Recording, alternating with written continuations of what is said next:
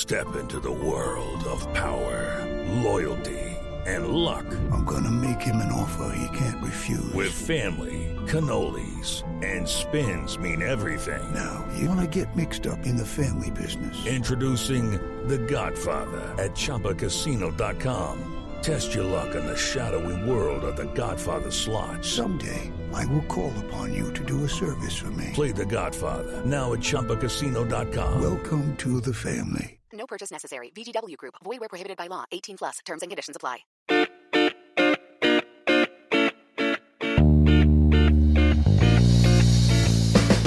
Hello and welcome to the Slate Political Gabfest for March 3rd, 2022, the I Need Ammunition edition. I'm David Plotz of CityCast here in Washington, D.C. I'm joined by Emily Bazelon at the New York Times Magazine and Yale University Law School from New Haven. Hello, Emily. Hey, David. And back, thank goodness. We missed you, John, is John Dickerson of CBS's Sunday Morning from New York. Hello. I miss you guys a lot. It feels like it was many years ago. Well, the world has actually changed since last week. Holy cow. That is literally true. This week, in fact, we're going to talk about the Ukrainian invasion that has upended the world we thought we knew. Then we're going to we'll puzzle over President Biden's State of the Union and, in fact, the State of the Union. Then we'll talk about San Francisco District Attorney Chesa Boudin, who faces a recall, what's behind this move to dump a reform-minded prosecutor. Plus, we'll have cocktail chatter. The Russian invasion of Ukraine is, I think, the fourth event of this century that fundamentally will change how our world works. Like 9/11, like the Trump presidency and its various metastases, and like the pandemic, the Ukraine invasion feels like it could reshape the world practically overnight. And possibly, that's with a huge asterisk in the long run for the good, but not obviously in the short run for the good. In the short run, and for as far as we can see, it will be suffering and misery and a worse world for the people of Ukraine and the people of Russia and all of us. So much of why this moment is momentous has to do with the bravery of the people of Ukraine and its leaders, not rolling over, revealing that Ukraine just isn't some stray and wayward piece of Russia, showing on social media, on the televisions of the world, that they're standing up for democracy, for connection to the world. They're setting an example for all of us. And it's so it is a mistake, I think, to think, oh, this suffering is noble, this fighting is wonderful, or anything like that. But we should acknowledge that it is inspirational, right, Emily? Yeah, I think it's pretty breathtaking. I mean, I feel weird watching it because it feels like you're watching people who are, like literally putting their lives on the line, and they're ordinary civilians, and this is not their job. And one cannot help but imagine what would happen if one was in a similar situation, which is a kind of self-indulgent line of fantasy, but I indulge it anyway. And it just is so concrete and vivid, these images of people collecting glass bottles so they can turn them into Molotov cocktails, of sleeping in the subway, of patrolling the streets of Kyiv and Kharkiv and other cities with guns when they just learned how to use those guns. The brutality that could still be unleashed and the damage and violence that's already happened is really chilling. So obviously, I'm really aware of that, but it just feels like they are taking a stand. And that is, it's really admirable. Do we think that this is the brighter side of the coin of nationalism, which is that, nationalism is such an awful corrosive poison across our own country and across the world? And here you have people who are standing up for the idea. They're standing up for freedom, but they're standing up for their community and their idea of themselves as, I love that expression, David, that not some stray piece of Russia, that they are, in fact, themselves and their own identity, and that idea is what's at the heart of this. I mean, obviously, they want to live and they want to have human connection, but it's tied to the location where they live. Yeah. Well, connected deeply enmeshed in nationalism is this idea of patriotism, is this idea of a love of country, which isn't necessarily a bad thing. I mean, it's a good thing. It's a good thing. Long felt myself to be a patriotic American, and when you stand up for the best of what your country is, it's wonderful. But yes, John, I mean, obviously it is connected to the more alarming trends of nationalism. Yeah, I guess my point was that I think of those trends as alarming, and there is this other side, which is what you've just articulated about patriotism and love of country, and that given the way we've talked about national identity over the last many years, that maybe part of what we're gravitating to or seeing is the brighter side of that coin. Because this is a country which has so made itself, it has so aspired to these democratic ideals, it aspired to connection with Europe. It has aspired to be part of a larger global community. So it's not simply standing up for an idea of itself that was formed in some ancient past. It is not hearkening back to the year 1100 and the formation of the proto-Russian state. It is hearkening back to these 30 years that they have forged together with the highest ideals: democracy, freedom, community, connection to the world, and peace. And those are wonderful ideals. I think we'd feel differently if this were you could argue like what the Taliban represent, which is a form of kind of Islamic nationalism that looks back to 1,500 years ago. I think that's such a great point. Yeah, I'm not even sure that's exactly, nationalism. But I mean, doesn't it also matter that Ukraine is not a major power, right? So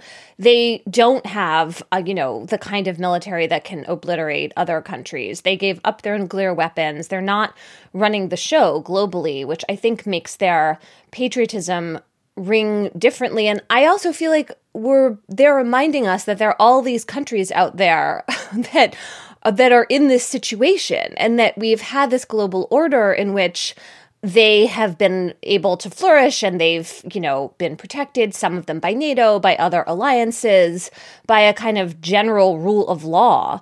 And that now feels like it's in jeopardy. So it's like the Ukrainians are, glory to Ukraine. And they're also about this principle that you can be a country without nuclear weapons and survive on the world stage. One hopes. So the thing that is exciting and possibly good is this extraordinarily fast shift from a tolerance of Vladimir Putin and his malevolent adventures to a near excommunication of Russia from the world economy and from civilized society. The currency reserves frozen, the airplanes grounded, the trade squeezed. It does. I mean, none of this means that Russia won't win the war. None of this means it won't conquer Ukraine. None of it means it won't inflict terrible suffering, but that the costs will be extremely high, and thus potentially this reverses the thing that Anne Applebaum has been talking about, that the autocrats have felt they felt impunity. And how confident are you, John? Well, I mean, I'm sure not at all confident, but do you think there's any chance that this puts the autocrats on notice that actually they don't have impunity? Or is this just a very specific case of you can't invade a peaceful democratic neighbor with close ties to Europe? Right. Well, we'll see. It is both an affirmation of Applebaum's thesis, and we'll see whether those arrangements can withstand the excommunication you're talking about. It's an affirmation of her thesis in that Putin felt, in addition to whatever's in his head, because of support from China and because of the attempts they had made to kind of sanction-proof the country, which is built on trade and agreements and behavior that Applebaum writes about, going around the norms of the world, thought he could do this. So he thought there was a system in place because there is one. It may just not be strong enough to withstand the entire world's condemnation, and we'll see. I mean, one of the things that when you framed it the way you did at the start of this, it makes such sense, because in response to this, regardless of what happens in Ukraine, you'll have two reactions, it seems. One, China, which has adventuresome ideas about territory it would like to claw back or take over, is going to try to recession-proof its economy in the way, take a lesson from what is hurting Russia and try to protect itself. The U.S. will also, you heard Biden in his State of the Union talk about making more things in America, withdrawing in a sense from the global economic order to the extent that both the pandemic and this sanctions on Russia have shown the U.S. that it needs to be dependent on its own economy. And so that'll change the way the U.S. behaves. Although I think probably, 10 years from now, the incentives of the global market will probably snap back because it's just easier to work with in the global economy as it exists. But those two changes that will be the result of this are going to be huge. So that's not an answer to your question, but I think it's part of this as well.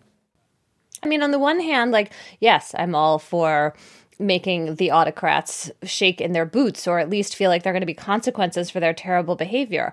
On the other hand, having people around the world connected in a global economy has helped raise the standard of living for all kinds of people who live in poor countries. It means that there's more connection among human beings, hopefully. We've already seen a loss of that in the pandemic. And ultimately, what one wants is not an isolated, kind of wounded bear Russia. One wants a Russia that has a different leader and is part of what's happening. And it's very hard to see how Putin actually gets toppled from power in the middle of all this. And so I just feel I understand why everyone's moving in this direction, and I'm all for the consequences right now. But it also just feels really distressing that this is the direction that the world is moving in. It's also Russia and China are not the same in this. It's impossible to analogize them because China is the world economy. China is the engine. We wouldn't be able to do this to China economically. Russia is Russia is half the size. Its economy is half the size of France's, and it's a nothing little country economically. It has tremendous natural resources, but even that, it's not. It's natural resources which the world would be good to wean itself off of. So I don't think making Russia a pariah in order to make the point that autocrats can't do this is going to really damage the idea of globalism. I think it's going to hopefully damage the idea that you can be adventurous in the way that Putin's being adventurous, unless you're China, in which case you can definitely do it because China's too big. Well, but I think Russia's not too big. Russia plus pandemic is going to change the way U.S. policy. I mean, we've already seen it because of the supply chain issues, if for nothing else, and that's a COVID thing. But Russia's and wait a few more weeks will inspire probably pretty big changes in the way the U.S. thinks about doing. What's frustrating? I saw this small point made is how we have these ostensible allies that produce a tremendous amount of oil in the Middle East, notably Saudi Arabia, and how completely unhelpful they have been during this. The Saudis could make a big difference to the world energy market by ensuring people, we're going to pump to make up for any loss of Russian supply if you guys don't use it. And have they shown any willingness to do this? Have they expressed any interest after all the pandering the U.S. has done, after all the sucking up and alliance? No, not at all. Not at all. One thing to watch that's connected to this idea of Ukraine and its heroism. And I also am interested in what you all think of Zelensky and the power of the single actions of one man or woman in a contemporary life to inspire others, because we've spent so much time talking about the destruction and erosion of norms and behaviors with Donald Trump. And here you have somebody whose behavior is literally inspiring people. And so I want your thoughts about that. But H.R. McMaster, who was Trump's national security advisor, basically said, the behavior of the Ukrainians is showing is how difficult it'll be for Putin to occupy Ukraine. He's going to essentially have an insurgency on his hand, and that requires a lot of it bleeds you. And so that's worth thinking about, because one of the theories is that Putin won't stop. He's going to keep rolling. But this is going to be, even if everybody's right and Russia's going to succeed, succeeding is incredibly costly. And when you have a population that is actively resisting you. Yeah. Everyone who's looked at this says there are three outcomes. One outcome is the happy clappy jubilation day. This motivates the Russian people, the oligarchs, to get rid of Putin, and this war ends with Putin out and Russia out of Ukraine. That's number one. We all, I think, would wish for that. The second is what Tom Friedman called the dirty compromise, where Russia is allowed to keep some of what it's gained, particularly in southern Ukraine, and Ukraine essentially becomes a not quite as much of a satellite state of Russia, but not within its orbit and unarmed.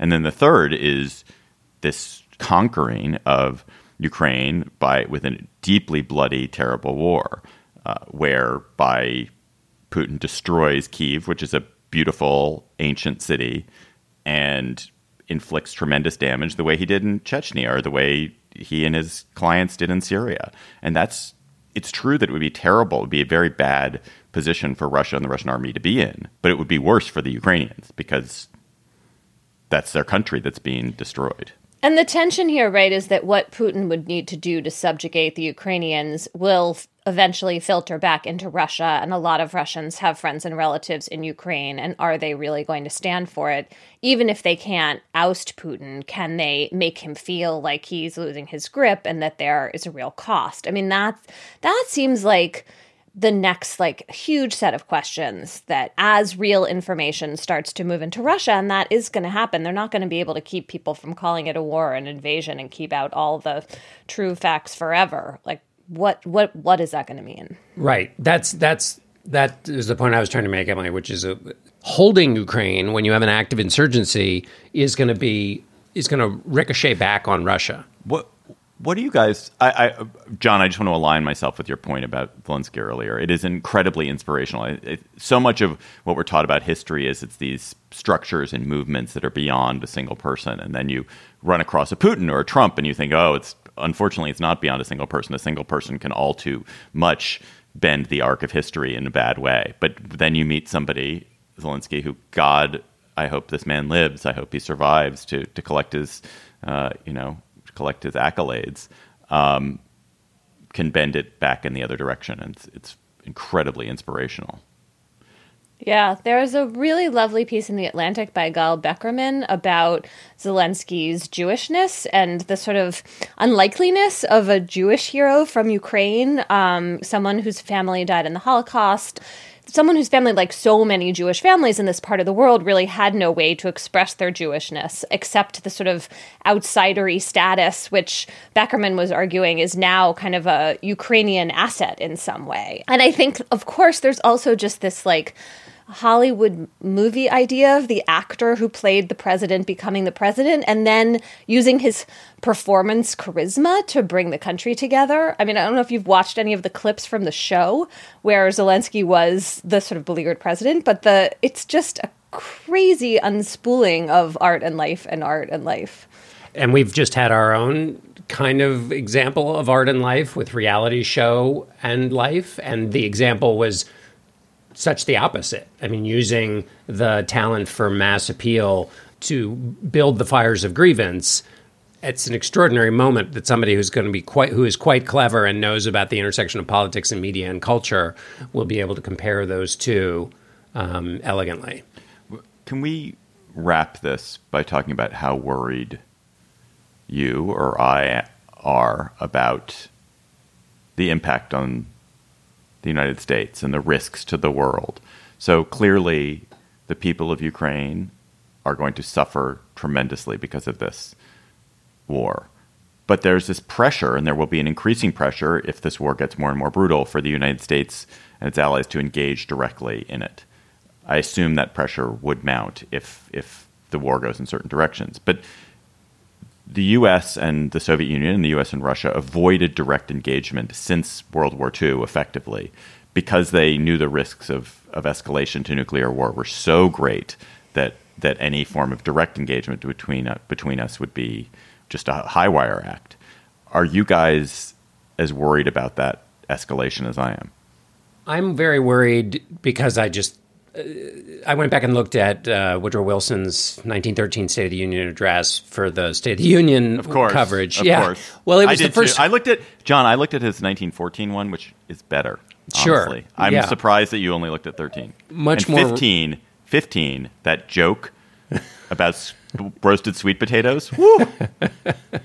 Yes, but the reason I went back and looked at 1913 is Woodrow Wilson he was returning to having in-person State of the Unions. So that's the tradition that Biden is keeping. Before that, they were delivered not in person.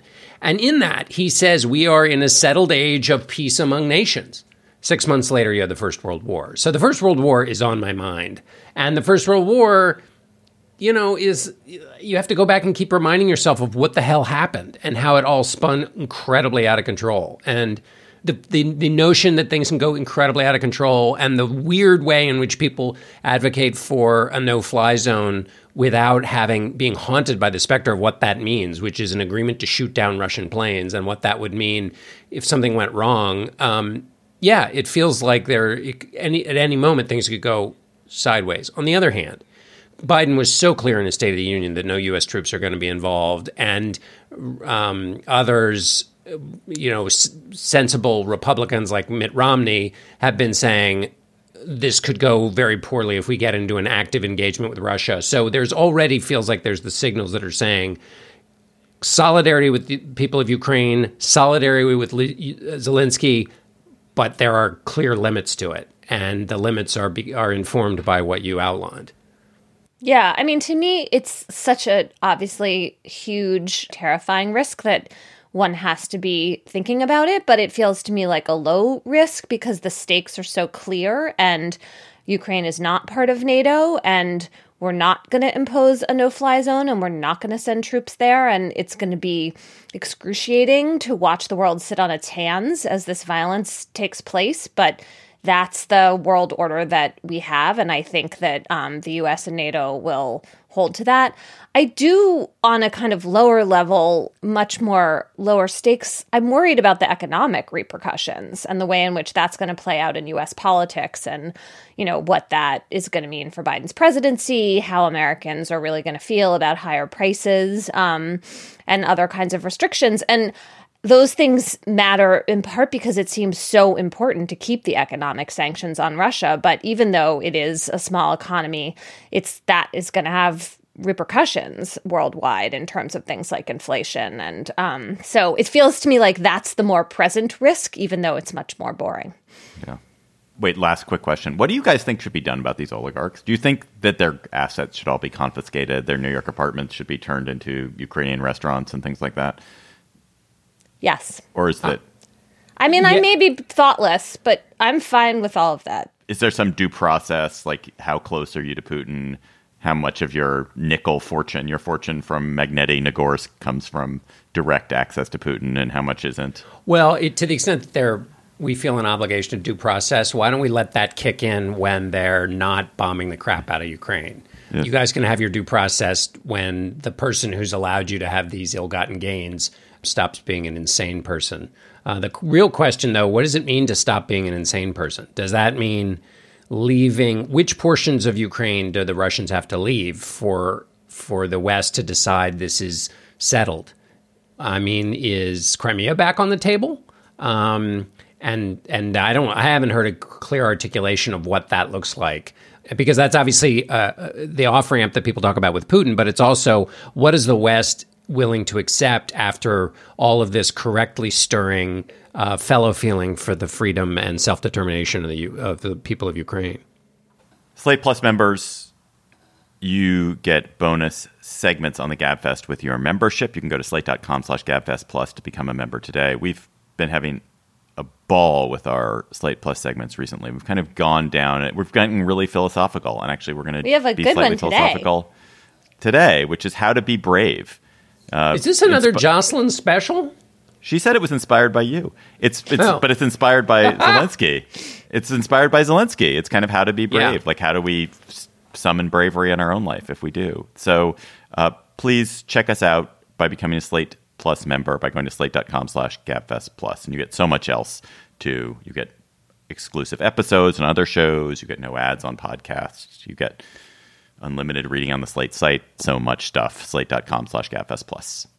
Hello, it is Ryan, and I was on a flight the other day playing one of my favorite social spin slot games on ChumbaCasino.com. I looked over at the person sitting next to me, and you know what they were doing? They were also playing Chumba Casino. Coincidence? I think not. Everybody's loving having fun with it. Chumba Casino is home to hundreds of casino-style games that you can play for free anytime, anywhere, even at 30,000 feet. So sign up now at ChumbaCasino.com to claim your free welcome bonus. That's ChumbaCasino.com and live the Chumba life. No purchase necessary. VGW. Void where prohibited by law. See terms and conditions. 18+.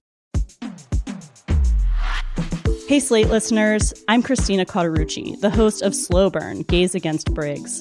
I want to tell you about a special event we're doing at the Tribeca Film Festival in New York City on June 13th. To celebrate this new season of Slow Burn and Pride Month, we're hosting an exclusive live taping of the show with special guests, including civil rights activist and Black Lives Matter organizer DeRay McKesson, comedian and singer Esther Fallick, Eric Marcus, the host of Making Gay History, and Sam Feder, director of the Netflix documentary Disclosure, about the depiction of trans people in film and television. We'll dive deeper into this season and talk about the lasting impact of the Briggs Initiative and the continued fight over LGBTQ rights in schools. It'll be the perfect way to celebrate Pride Month this June with LGBTQ stories and voices across generations. Again, that's June 13th at the Tribeca Film Festival in New York. You can get tickets now at tribecafilm.com/slowburn. Hope to see you there. President Biden delivered his State of the Union on Tuesday night. Like President Wilson's 1913 State of the Union, it was a return to normalcy. Biden's speech was a bifurcated speech, half a rousing call to action to defend Ukraine, to condemn Putin and harm Putin's Russia for its adventuresomeness, and then half a plea for Congress to return to his domestic policy agenda by bringing back the pieces of the Left 4 Dead Build Back Better bill. John, start by reminding us, if you will, what a State of the Union speech can do. And such a great question. Is there any chance this speech would do that or will do that? It's such a great question because you have to start with expectations about oratory, rhetoric, the presidency, and State of the Unions. And there has always been a vast disconnect between the pomp and circumstance of the mostly television networks, cable, traditional networks, in covering the State of the Union. It creates this incredible sense of moment. There is all of this pageantry. And then the speech itself can't live up to that, because there is this form of the speech that is awful, and Biden embraced much of that form, which is to include every damn thing under the sun. And the reason, in part, that that's done is that if I'm at the at an agency in the executive branch, it's quite useful for me in the work I have to do with various stakeholders in the lobbying community and in Congress to say, the president is committed to this idea. He mentioned it in the State of the Union. And internally, it's helpful as an administration figures itself out. But it means that a speech about everything is a speech about nothing. We can talk about the ways in which that was true in this and not true in this. And in theory, the idea is the president is supposed to update Congress on the state of the nation and suggest some things about the way in which Congress should move to enact laws that would improve the state of the nation. Briefly on Wilson, the reason he returned to doing it in person, which Jefferson had stopped doing, is that Wilson felt that the presidency was going to counterbalance Congress, which was too strong and too powerful and too parochial, and that you needed a single executive who represented the entire country and who had a better mechanism for feeling the views of the people to counterbalance in the American system. So, of course, we are now completely submerged in a world where the presidency is everything, and that's gone completely wrong. But that was the reason that Wilson showed up. Biden, Emily, obviously faces really bad domestic political circumstances right now because of inflation and COVID fatigue and crime and a lot of other things. It turns out inflation, people really, really, really do not like inflation. They really hate inflation. Was there anything that you think the speech did to set him on a course whereby he might get some of what he wants done and whereby his approval ratings might not be so terrible and whereby Democrats might not be facing such a catastrophe in November? I mean, not really. The parts of Build Back Better, he brought them up, and some of those parts are popular. It was not clear what his strategy was for overcoming Joe Manchin's opposition and actually getting some of that legislation through. I mean, that's not really the job of State of the Union to lay that out, but I didn't really hear anything that seemed like it was going to change the game. I mean, I also feel like, how could the State of the Union change the game on that? That seems totally unreasonable as an expectation. One thing the Democrats did, which I think probably was helpful, was that they took their masks off. And that is a really important gesture. It provided a whole different image. I think symbolically, given the CDC's recommendation that 70% of the country is in a COVID state, at least at the moment, where that is a safe move. I think that was like an important normie thing to do. Given Glenn Youngkin's victory, was perhaps a better way of putting it. Given many things which we have discussed on many shows. Right. Masks off, Ukrainian flags up was the symbolic. Wearing a mask made of a Ukrainian flag, that would have been. Well, that's what they presumably would have done if this had happened, if we were 6 months earlier in the COVID world. Or even a few weeks earlier in COVID world, let's be real. Right. I think you're right symbolically, Emily. That was a big deal that COVID was kind of an afterthought in this, although it's probably not great for the president because all the stuff that he had to talk about is so much more sticky for him, even though COVID's obviously not going so great. But one other point on your original question, David, that basically polls have shown over the years that the best a State of the Union ever does to a president's fortune, which also supports your view, Emily, is 0.4% improvement in his approval ratings. So these speeches don't do much to change the political environment. And when you have a news cycle that's clicking as fast as ours is these days with a war going on in Ukraine, it's going to have even less of an impact. But it did seem like everybody was watching for a moment in a way that's different with State of the Unions, and that Biden, who gave a perfectly workmanlike speech, there's no line that's memorable. And that's often the case with State of the Unions. But in this particular moment of concern, there could have been one. And also, I just think that somebody should be brave enough one year to break out of the State of the Union rut and deliver a different kind of speech, which I can sketch for you someday. I think we've had whole segments about that. Interpretive dance. Yeah. Performance art. One of the things that you have to remember about Biden is the first president in a long time, since maybe Bush 2 or Bush 1, who's a terrible communicator. I don't think he's a terrible communicator. Make the argument. Well, all right, he's not a terrible communicator. He is almost incapable of crowing. He is incapable of... I like that. Okay. Well, that's fine. But he's not good at taking credit for things. He has great feeling. He's really good at expressing feeling and his deep feeling and his compassion. And because he's, I think, a human being who's filled with that emotion and depth, and that speaks well for him. But he doesn't have the quality that Trump or Obama or Clinton or Bush. Yeah, he's not super charismatic. He's not a great performer. But being able to take credit and sort of get out there and sort of make you feel like, oh yeah, we got a win, like great win, good job, guys. I don't think Obama was very good at that either.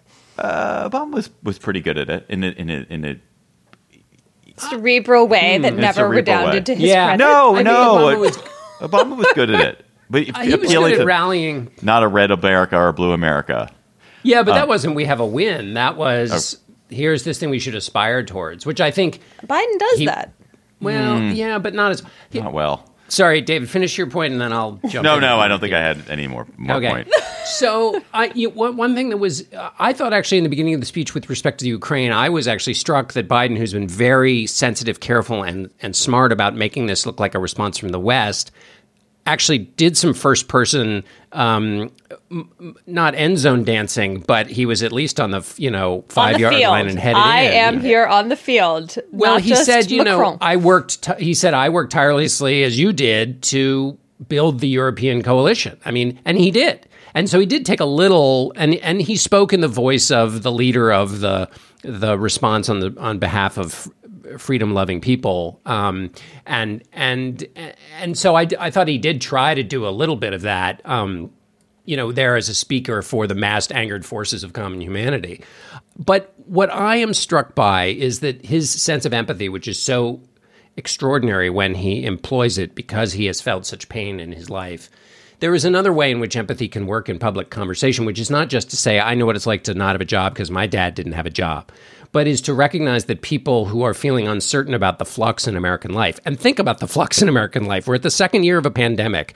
Last year, there were 4 months setting new records of people leaving their jobs in the Great Resignation. You've had a third of Christians, according to one poll, have left the church entirely. We've lost a year of schooling for Black Americans by a McKinsey study, and maybe 5 or so months of school in predominantly white schools. So you've had, those are just some of the ways we've seen flux. There have been an extraordinary flux in American life, and a president who can put their finger on that, not in abstract terms, but can can walk people through at the actual State of the Union to give them a sense of control about what's happening in their life. That is an act of empathy, not just saying, I know what it's like because my dad went through this, but to recognize what people are feeling and speak to that and then give people some ownership of it. There's not much you can do, obviously. I mean, you can only do so much in a speech, I guess I should say. But there is a way in which when you explain people's lives to them, it's part of what journalists do, is you tell them what's going on and it makes them feel a little bit more in control. Even if what you're telling them is going on is kind of disturbing because life is disturbing. And I think that's the kind of, if genius is hitting a target no one else can see, I think that's what the genius of this kind of a speech could be. The final point I would make is it's very hard to It also shows why it'll never do its job because who wants the president to be a journalist? Sorry, go ahead. Yes, no one does. These speeches aren't great arguments. I wish they were, but, they just aren't. Carter in 1980 tried to make an argument. Soviets had just invaded Afghanistan in December. He's speaking in January, and he basically says, we have to push back against the Soviets, and that's why I'm going to talk about two things, the Soviets and energy policy, because we can't be dependent on Middle Eastern oil and its fragility and therefore embrace. And he sort of did a big, massive focus based on events of the day on one policy area. Now, Carter's not an example for anybody, and maybe that's a terrible way to give such a speech. Ooh, so but mean. I'd like somebody to, well, I mean, in terms of, by which I mean example for anybody, I mean, the presidency of Jimmy Carter had some challenges that are, when you make a Carter example, lots of people stop listening to you. Well reported. Yeah, people stop listening to you. But I think that was an interesting way to try to deliver a speech, and would like somebody to try it again sometime and not just be resistant to it because it was done during the Carter administration. So there were about 1 million responses to the Biden speech. There are about as many responses to the Biden speech as there are members of Congress. The Republican one from Governor Kim Reynolds of Iowa did have, I thought, was a very effective line, that this was a return to the 70s with rampaging Russian army, inflation out of control, crime everywhere. That was Speaking of Jimmy effective. Carter. Speaking of Jimmy Carter, exactly. But what are the Democrats doing, Emily, with every little faction of the Democratic Party had to have its own response to Biden's State of the Union? The party just doesn't seem to be willing to hitch itself to him. Yeah, I mean, his approval ratings are low. There was a chance for media coverage. If you labeled your speech a response, that was an unusual thing to do. And so suddenly you were in the limelight in a way that ordinarily whatever you have to say, nobody really cares about.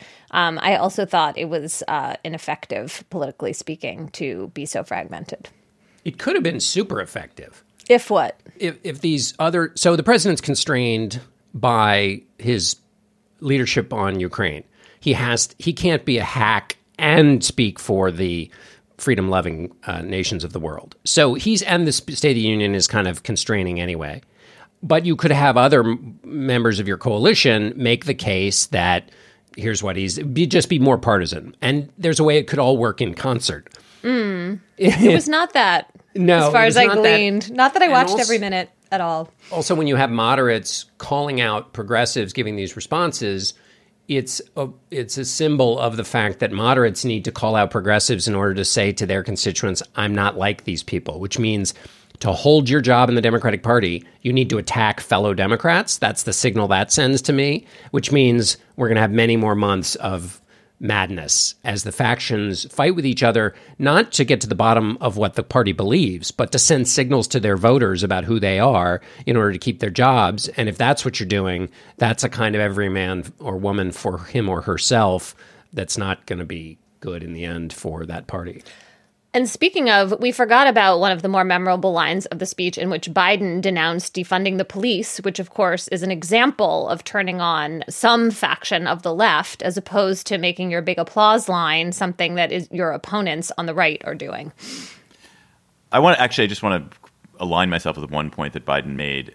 This drug pricing situation is ridiculous. It's crazy and infuriating. Oh, my God, yes. And the more you read about it as it relates to insulin, my ex-wife is diabetic, and just seeing how the insulin situation affects people. It's ridiculous, the amount that people have to pay for insulin. It's totally unreasonable. It is absolutely price gouging. The companies are raising prices. So they invent new forms of insulin, and they say, oh, we have to charge you 20 times as much for this new form of insulin that works better, which does work. Maybe it does work a little bit better, but they charge you a ridiculous amount for it. And they extend the patent, right? That's how they do Well, that. then they have the old forms of insulin, which they still have. Even the old forms of insulin, which they say, you shouldn't use because we have these new forms, but they're still available and they work perfectly.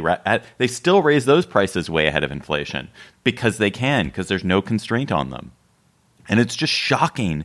The people hate it. Yes, if It's you ask totally Americans unfair. what they want in polls, they Yeah. say they want lower prescription drug prices. Like, It's that's just what they want. incredible. And they don't It's get it. And incredible it's they can't really get a bill crazy about and that. bad. Well, one thing you could imagine is if we were talking earlier about what lives after the Build Back Better, that's one of the places Manchin and the president are on the same page.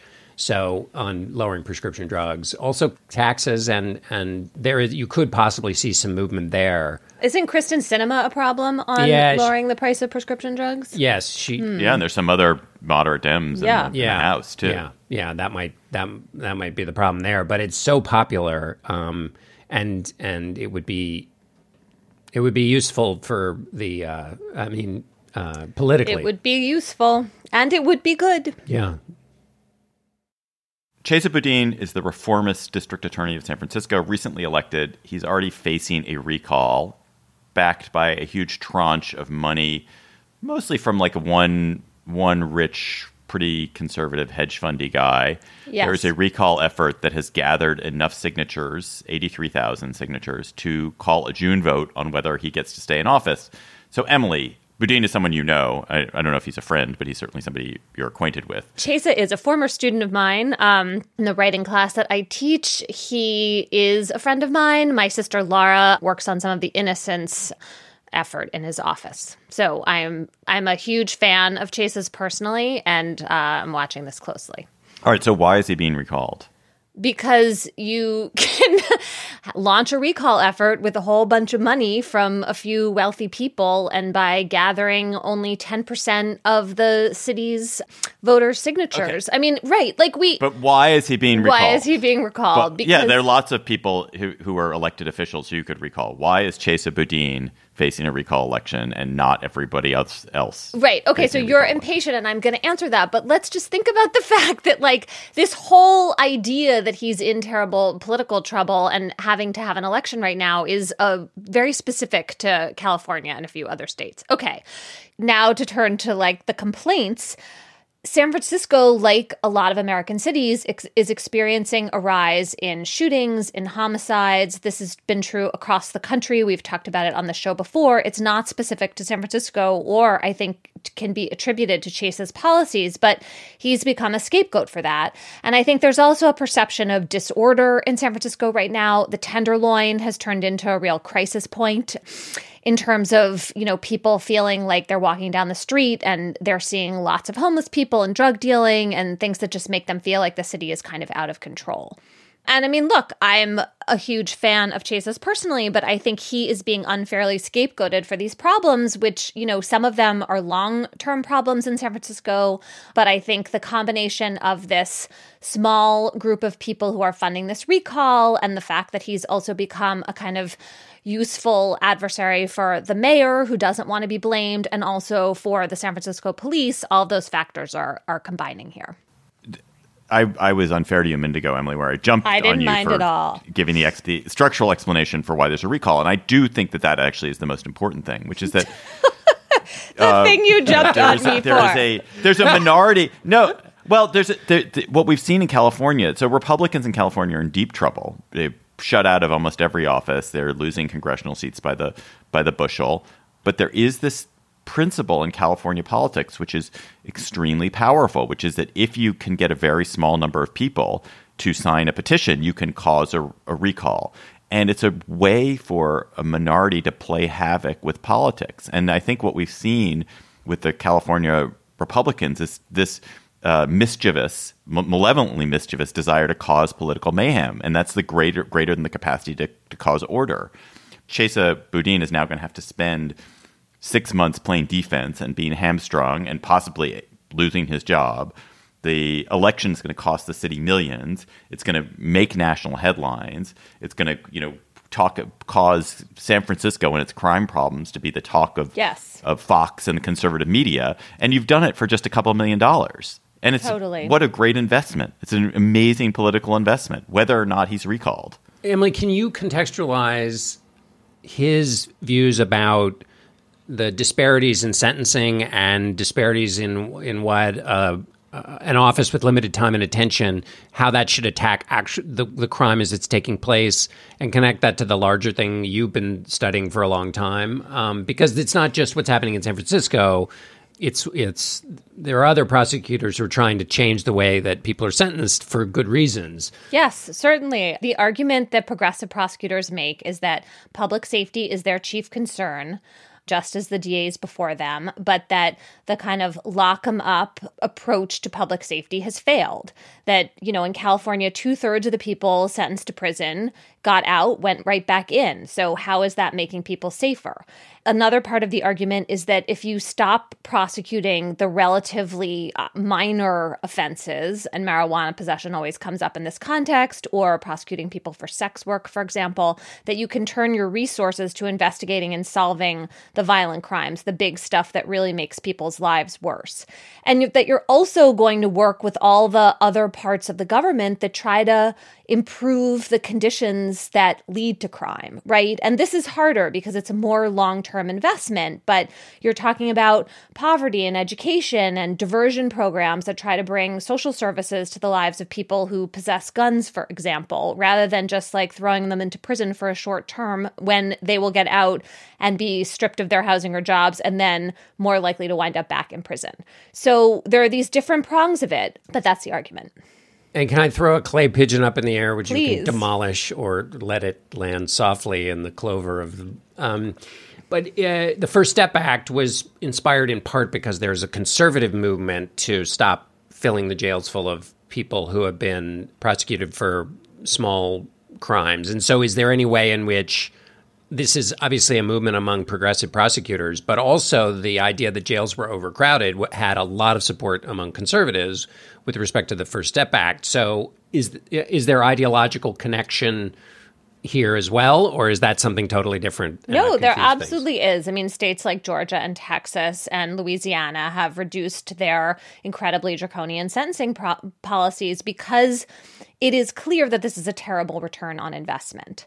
And this is where the right and the left can come together. I mean, there's also a really good libertarian argument for not having the government punish people more than it needs to do for reasons of deterring crime and rehabilitation, which, there's just no question from the research. There's a mountain of research that we've moved far, far beyond the levels of incarceration we need for those things, and that, in fact, our levels of incarceration are backfiring in all these ways. So, yes, there is common ground there.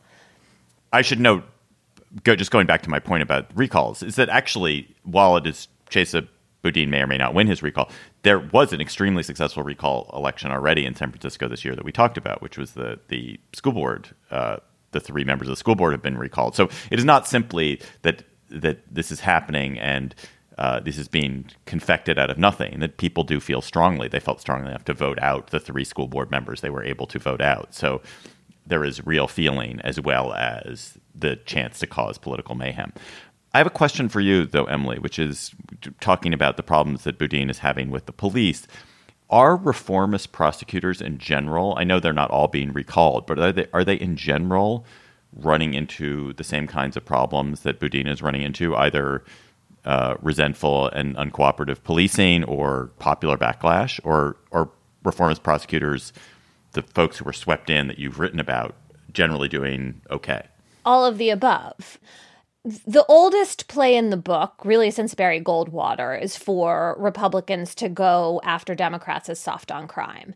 And the progressive prosecutors have been punching bags for that. So you see in Pennsylvania right now, Republicans who are running for governor have made Larry Krasner, the district attorney in Philadelphia, into a kind of punching bag. I mean, why? This is a statewide race. It's because they think that this plays well. there are other progressive prosecutors who have cultivated good to decent relationships with the police and have a lot of widespread support. I mean, Krasner won re-election with a hefty majority of the vote.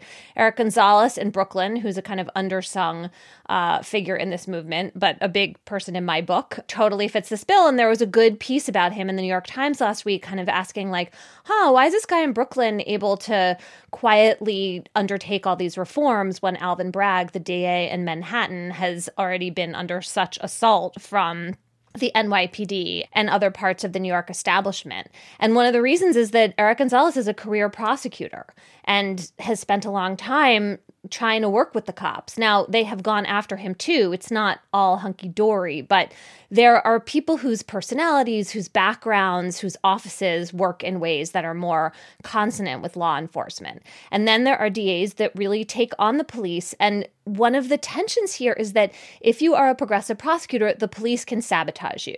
I mean, Chesa says in an interview he did with the New York Times Magazine with my colleague David Marchese that one of his problems is that the police are just not arresting people for the kinds of crimes that San Franciscans are really upset about in large enough numbers. And that is a real problem. On the other hand, district attorneys, if they're doing their job, have to stand up to the police on things like the use of excessive force. And that's a real tension in this movement. And I think we have made prosecutors very powerful in the local criminal justice and local criminal legal systems in our country. But then when they try to stand up to the cops or decarcerate, other parts of the system are not so excited about all the power they have and try to diminish it.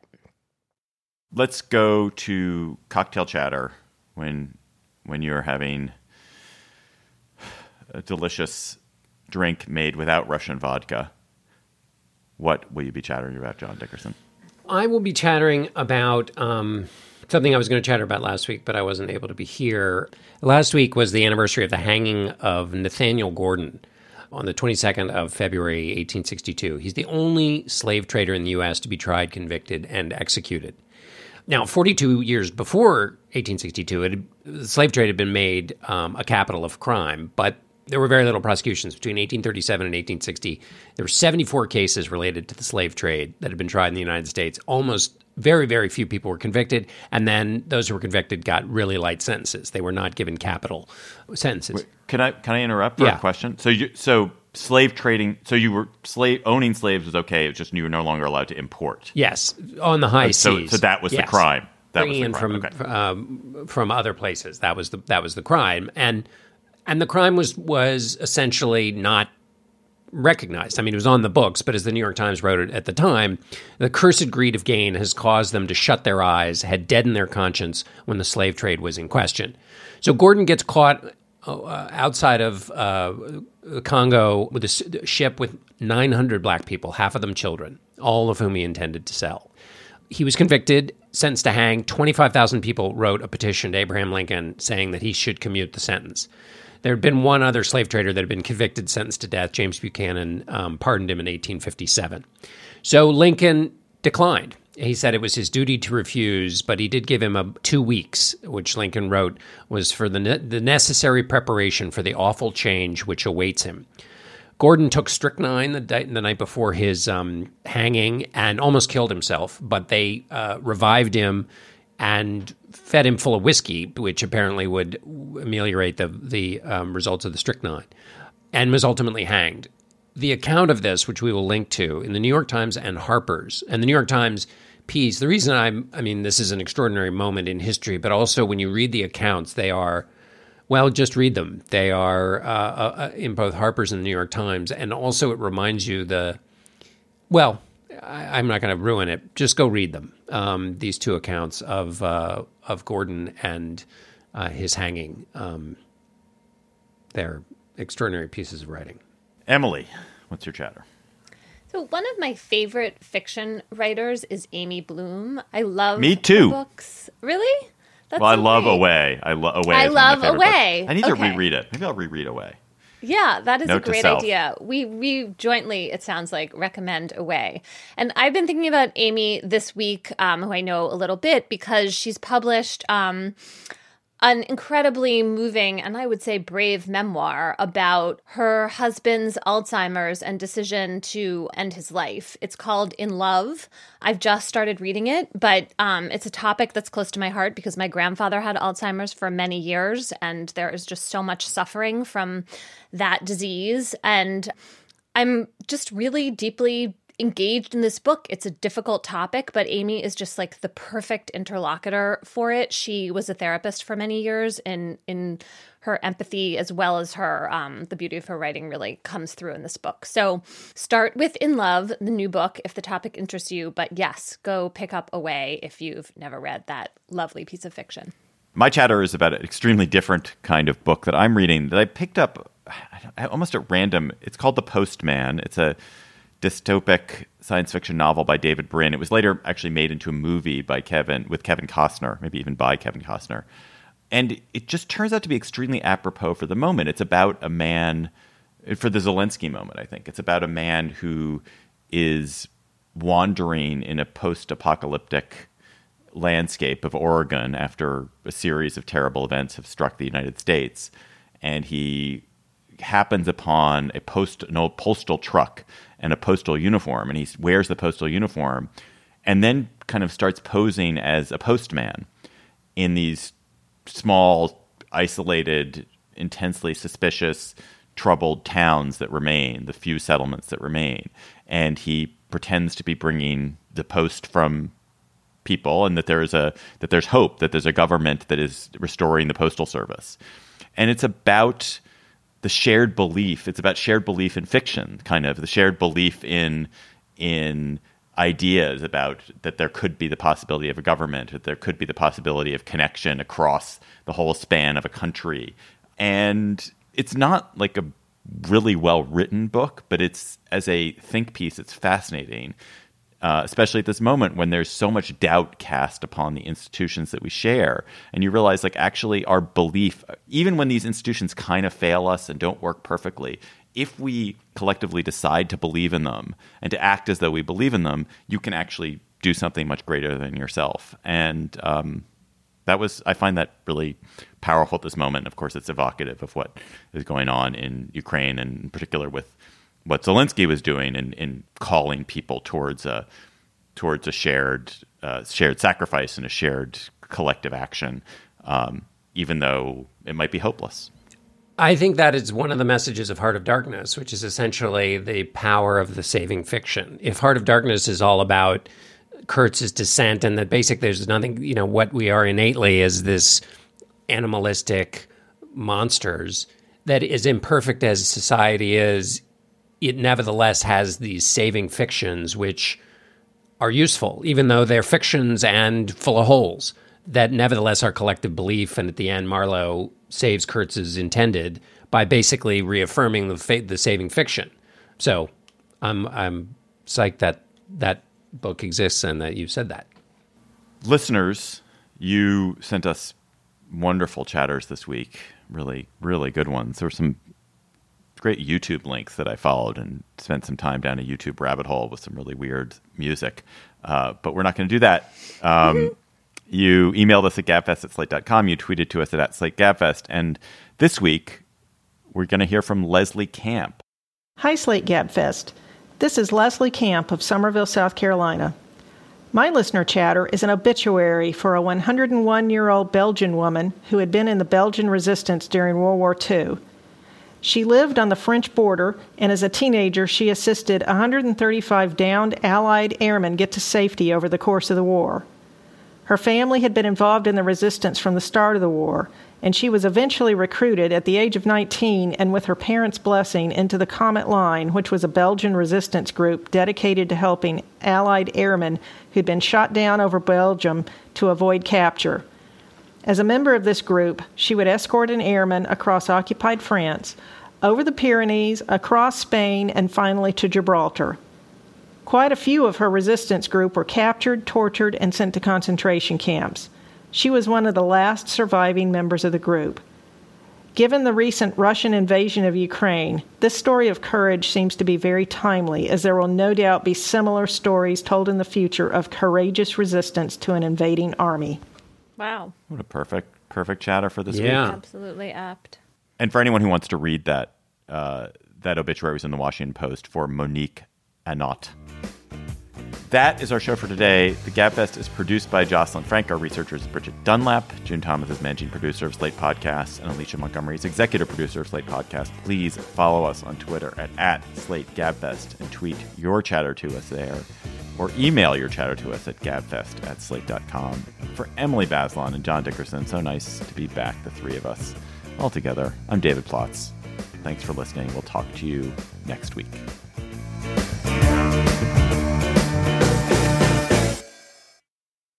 Hello, Slate Plus. How are you?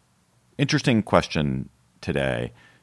Obviously, the past week, we've all been thinking about the great courage of the Ukrainians who are resisting from President Zelensky on down. It's made us think and caused, I guess, Jocelyn or John, or a combination of Jocelyn or John, to ask us how to be brave. What are the ways we find to be brave? It's not easy to be brave. You would think, in fact, I think there's this notion, when your life is threatened, that it's easy to be brave. There's nothing to lose. But I think that actually it's when it's actually dangerous, it's really hard to be brave because it's just easier just to hide and retreat and give up. Is there anything that you guys do to boost your own courage? And I guess we should probably begin. I don't think any of us is in a situation which requires a tremendous amount of courage most of the time. I think we've probably lived lives where we don't have to. Although we now get into the definition of terms question, because obviously the reason, and I don't mean to be pedantic here, but we're talking about a very specific kind of courage in a very specific kind of moment. But there are other kinds of courage that are, solitary suffering that requires courage, or we were talking about Alzheimer's earlier, takes a certain kind of courage when you're the spouse of someone going through Alzheimer's. So I don't mean to be pedantic, but I think you're. Of course. Yeah. No, I totally agree. I mean, when I think about the things where I've felt myself having to gird myself, they very much have to do with emotional confrontation or emotional grappling or enduring something emotional rather than having to face enemy fire, which I rarely have to face. Yeah, I don't have any facing of enemy fire, but I completely agree that kind of bravery, which is very quotidian. It's not the sprint kind of bravery. It's the marathon, and it's, I think, incredibly hard to muster. And people who can do it in these enduring ways, that's really important to recognize. Well, do you guys have ways that when you find yourself in a situation where you're nervous or scared or deeply, terrified, or you know that you're facing a foe who's much bigger or more intimidating or more powerful or richer or smarter than you, do you have any tools, just tricks, tips, strategies for doing that? I have one, which is a combination of things.